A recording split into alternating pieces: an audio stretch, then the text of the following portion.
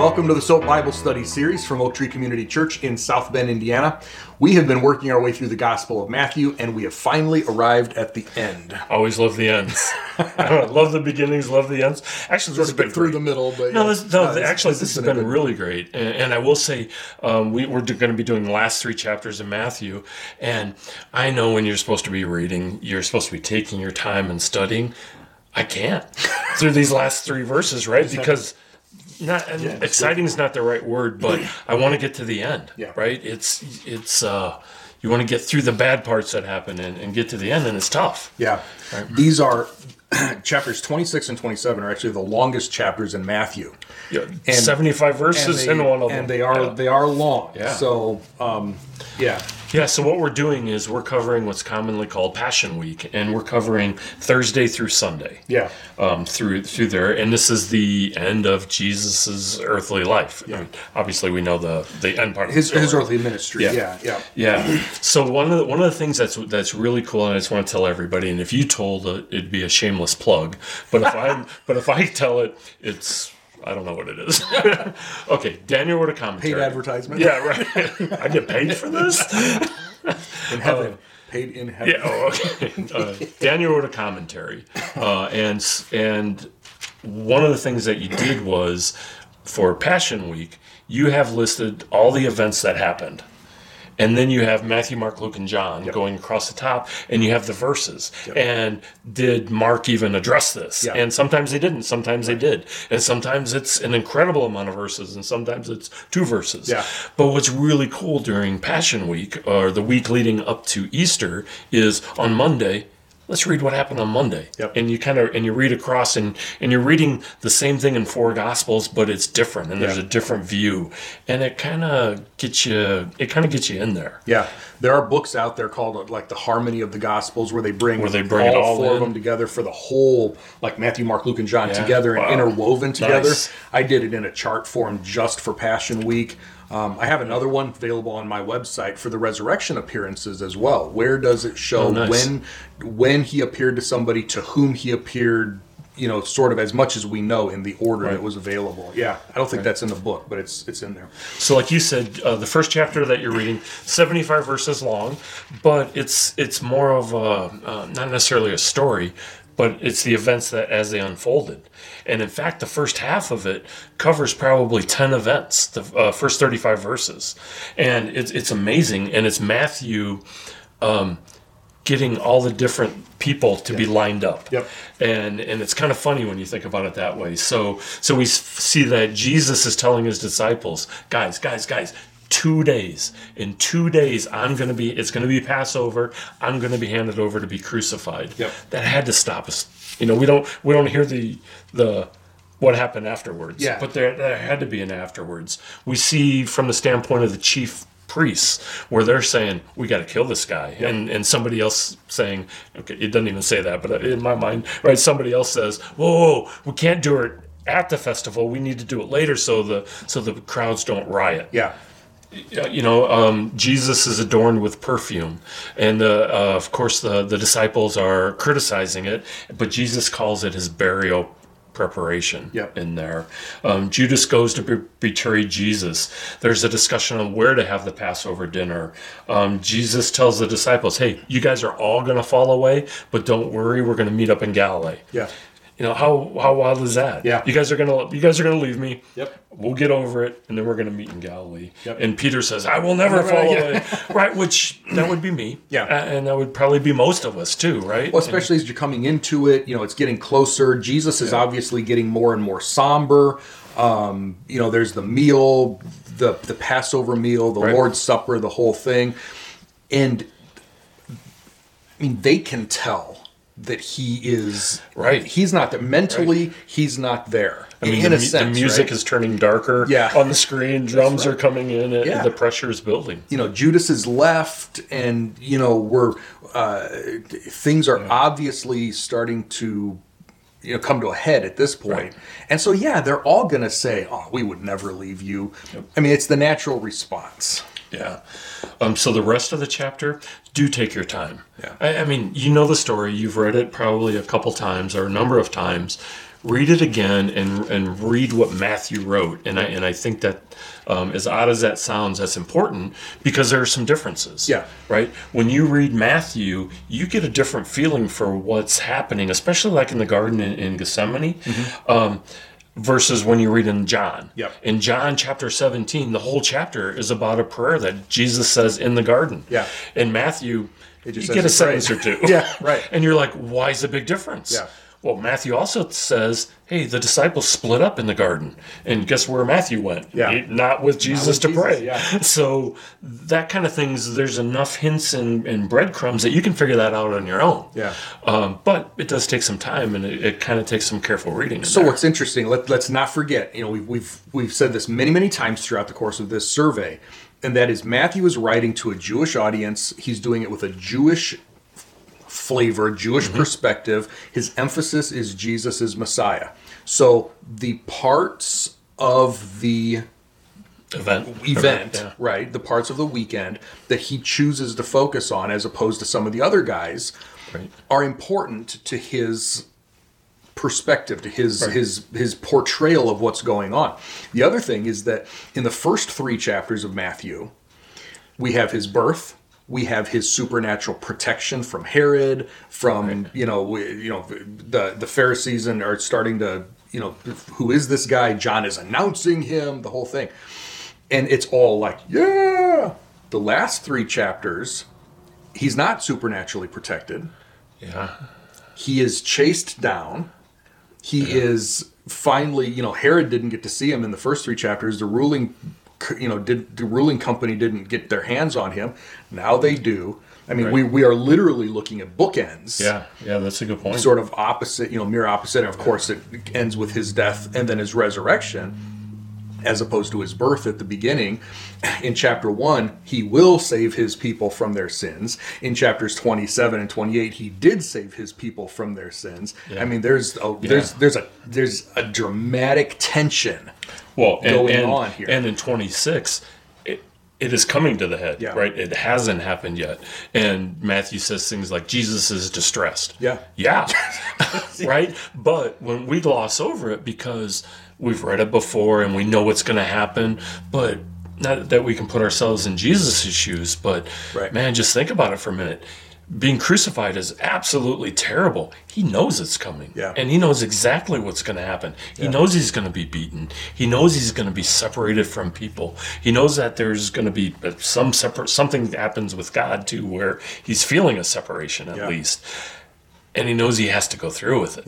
And, of course he asks his father not to, if there's a different way, I'm all ears. But he does it willingly, does it voluntarily. And under distress, which if you think about it, you have to rationalize it in your mind. Why would Jesus be distressed? He knows what's going to happen on the other end. He knows it's going to be worth it. Shouldn't he be calm, cool, and collected about it? He's still got to go through it. No, I get you. And I go back to Lazarus. So he raised Lazarus from the dead. And the circumstances are different, but kind of similar. There's a traumatic event. His good friend has died. Jesus tells his disciples, hey, we got to go. And in the end, you're going to see God's glory out of this. Why we're going. And during the event, Jesus is crying for his friend. And the same thing. Why would Jesus cry? He's showing the human side of himself, right? He's showing the emotion that we all have. Hebrews 12:2 says that for the joy set before him, he endured the cross, right? He knew what was coming on the other side. He asked Mary and Martha with Lazarus, I'm the resurrection and the life. He who believes in me, even though he were dead, yet shall he live. Do you believe this? I wonder... Not that he necessarily had to ask himself that. I mean, there is both the humanity and the deity, there. But, he had to endure because he did know what was coming on the other side. He walked in our shoes. And how awesome is that? Tell me another God that's done that, right? Okay, so then we get to chapter 27. Again, we're not going to be hitting all the details here. Jesus was accused and sentenced to death by the chief priests. So this is the ultimate rejection of him being Messiah by the nation of Israel, by the ruling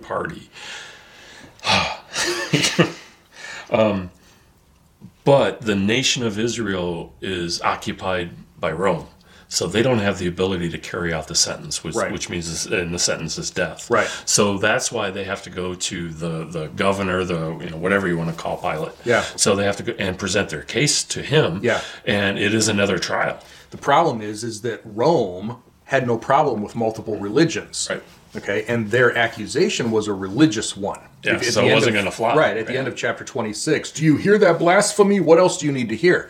They hated Jesus because he claimed to be God. Right. Messiah and everything, right? Yeah, Rome did not have Rome did not care. So what they had to come up with, and it was very sneaky the way they did that, is that they told Pilate, he is trying to set up a kingdom. He's trying to be a king. He's trying to be a king, which is true. And now they've got Rome's attention, right? Yeah, so it was true, but that's not why they hated him.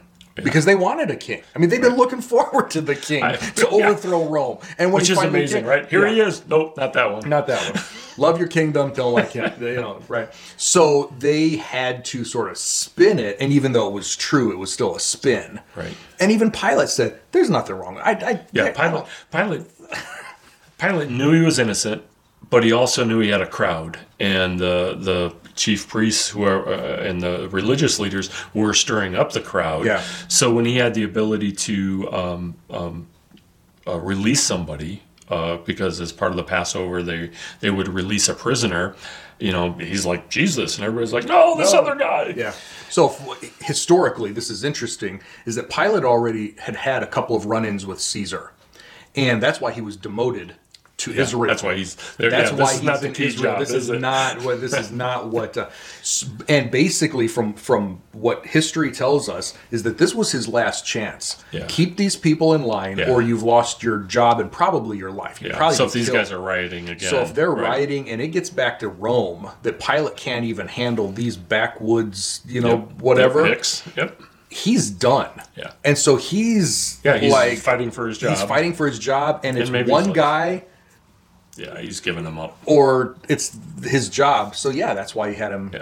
Yeah. And he did the whole show. He's like, this man is innocent, but I understand that do what you need to do. He's trying to cover all his bases. But he could not live with another riot politically. So Jesus is crucified. Darkness falls on the land for 3 hours between it says 6 and 9. From noon until 3. From the 6th hour. Yeah, right. From the 6th hour to the 9th hour. Yeah. So the 6th hour is what? Noon. Noon? Yeah. So from which is how we get noon to 3. Yeah, noon to 3. Right. Now, here's what's interesting. So the darkness falls. Jesus says, my God, why have you forsaken me? And so what has happened in church world, and I've heard this many, many times over the years, what's happened is people have jumped to the conclusion, God must have turned his back on Jesus because Jesus said, why have you forsaken me? And everything went dark. Therefore, God turned his back. And then there's all sorts of reasons people come up with. He couldn't look at sin, all this stuff, right? None of it's true. Absolutely Well, I was headed in that direction a minute ago when we were talking too. It's like, I got to stop. So he's quoting the Old Testament. He's quoting Psalm 22, which, again, I mentioned this a week or so ago. It's just like Psalm 110. Everybody knew was a messianic psalm. Nobody questioned that. Same thing with Psalm 22. Okay, Psalm 22:1 says, my God, why have you forsaken me? Okay, it's David feeling depressed, distressed, lost. And as he's going through the psalm, there's many other places that actually link up nicely with the crucifixion, okay, and the events surrounding it. But here's the question. Did God ever abandon David? Not that we know of. Right? Okay. He's There's called some points David where he wasn't happy. Friend of God, man after his own heart, the whole thing, right? Did God ever abandon David? Probably not. Did David feel like it? Absolutely. Now, if God wouldn't do that for David, what would he do for his son? How could he possibly do that for Jesus? Not to mention, if God had actually abandoned, forsaken, turned his back on Jesus, we actually have a rift in the Trinity now. Yeah. And I don't see, not practically, logically, theologically, anything, I don't see how that's possible. Okay? Did Jesus feel lonely on the cross? Of course he did. Did it feel like he was Of course he felt like it, but that doesn't mean it was true. And the fact that it was dark didn't mean that God turned his back or turned his face or wasn't looking. God looks at us all the time. God lives in us, the Holy Spirit, all the time. Don't tell me he can't look at sin. Yeah. He can't stand to see sin, right? So again, you've mentioned multiple times he was distressed, he was crying, he was sweating, the whole thing. This is another example of that. But don't jump to the conclusion that God actually did abandon him just because Jesus felt that way. Okay. So Jesus dies. The veil in the temple is torn. Some people make a big deal, it was torn top to bottom. Either way, they would have made a big deal out of it, right? Well, it's huge. It's thick. I mean, even if it went from bottom to top, it wasn't just somebody just standing there ripping it. I mean, this was a big deal, right? Earthquake happens. Then there's a line that often gets glossed over. Many bodies of the saints, so that would be the believers of the time. Yep. Were raised from the dead and were walking around Jerusalem. Yep. But not until after Jesus arose, which is after Jesus' resurrection. Verse 53, they came out of the tombs after his resurrection and went into the holy city and appeared to many people. So in 1 Corinthians 15, Jesus is called the first fruits of the resurrection. There will be lots of resurrections. The rapture, church saints will be resurrected, Old Testament saints, tribulation saints, lots of different resurrections. These people, whoever they were, we don't know who they were, right? But there were some people who were resurrected immediately after or right away after his resurrection. Right. And remember Matthew's point. Matthew's the only one who mentions this. He's proving Jesus is Messiah. He's proving that he is the king, right? That he will be bringing the kingdom. Who's going to populate the kingdom? The people it was promised to. Right. So we have yet another proof that after Jesus' resurrection, he gave them a little taste of the kingdom by having people resurrected. Nice, very nice. Which means they also had to be raptured at some point because they're not still walking around today. Well, that's where I was. It doesn't say, but did they go up with Jesus or at the same time, or how was that? We don't know. Yep, we don't know. I also think you got to take a look at the people that are around Jesus during the crucifixion and right after. Most were men and women who were against him, right? And went out of their way to be mean to him in one way or another. But some helped. Mm-hmm. And it's kind of cool. There was a man that recognized that Jesus was quoting scripture and decided to, put a sponge and get some sour wine and give Jesus a drink. Mm-hmm. Did that help him? I don't know, but he recognized that something was there, and he did what he could at the time to help. The centurion says, "Surely this is the Son of God." Yep. There's recognition there, which is something. The women, they couldn't help, they couldn't be there, but they were watching from a distance, and that there was aching and things on there. And then we've already run into one Pharisee, Nicodemus.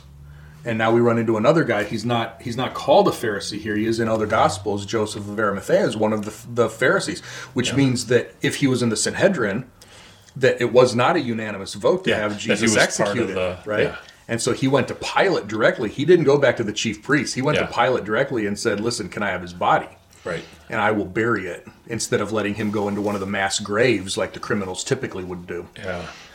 Chapter 28, it reminds me, so this is part of the resurrection, and it reminds me on Easter, and in fact, at least, I think 2 or 3 Easters, we've played a video of a preacher talking about, it's Friday, but Sunday's coming. Right. And just his big bass voice booming out there, it's Friday, all seems to be lost.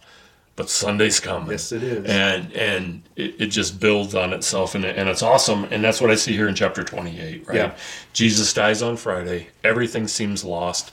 The disciples who heard exactly what was going to happen still didn't get it. Yeah. I'm sure they hoped, but there had to be that lost. And so now, from sundown Friday, when they had to get him into the tomb very quickly, right?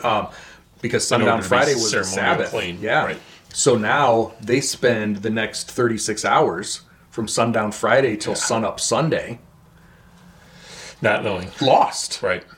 Yeah, what are we going to do? What's next? This was supposed to be a celebration. This was Passover. This was cleansing. This was supposed to be a great time with family and friends. And instead they had this. Right. But Sunday's coming. Yeah. Yep. So Mary goes to the grave, meets an angel.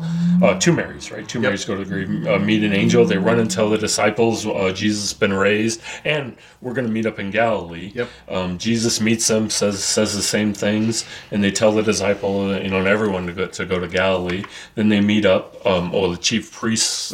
They have to explain it somehow. Yeah, right. So they're bribing the guards here. Here's what to say with the event. Jesus meets the 11 in Galilee. I love the 11, right? Yeah. Because Judas isn't there anymore. Yeah. So there's 11.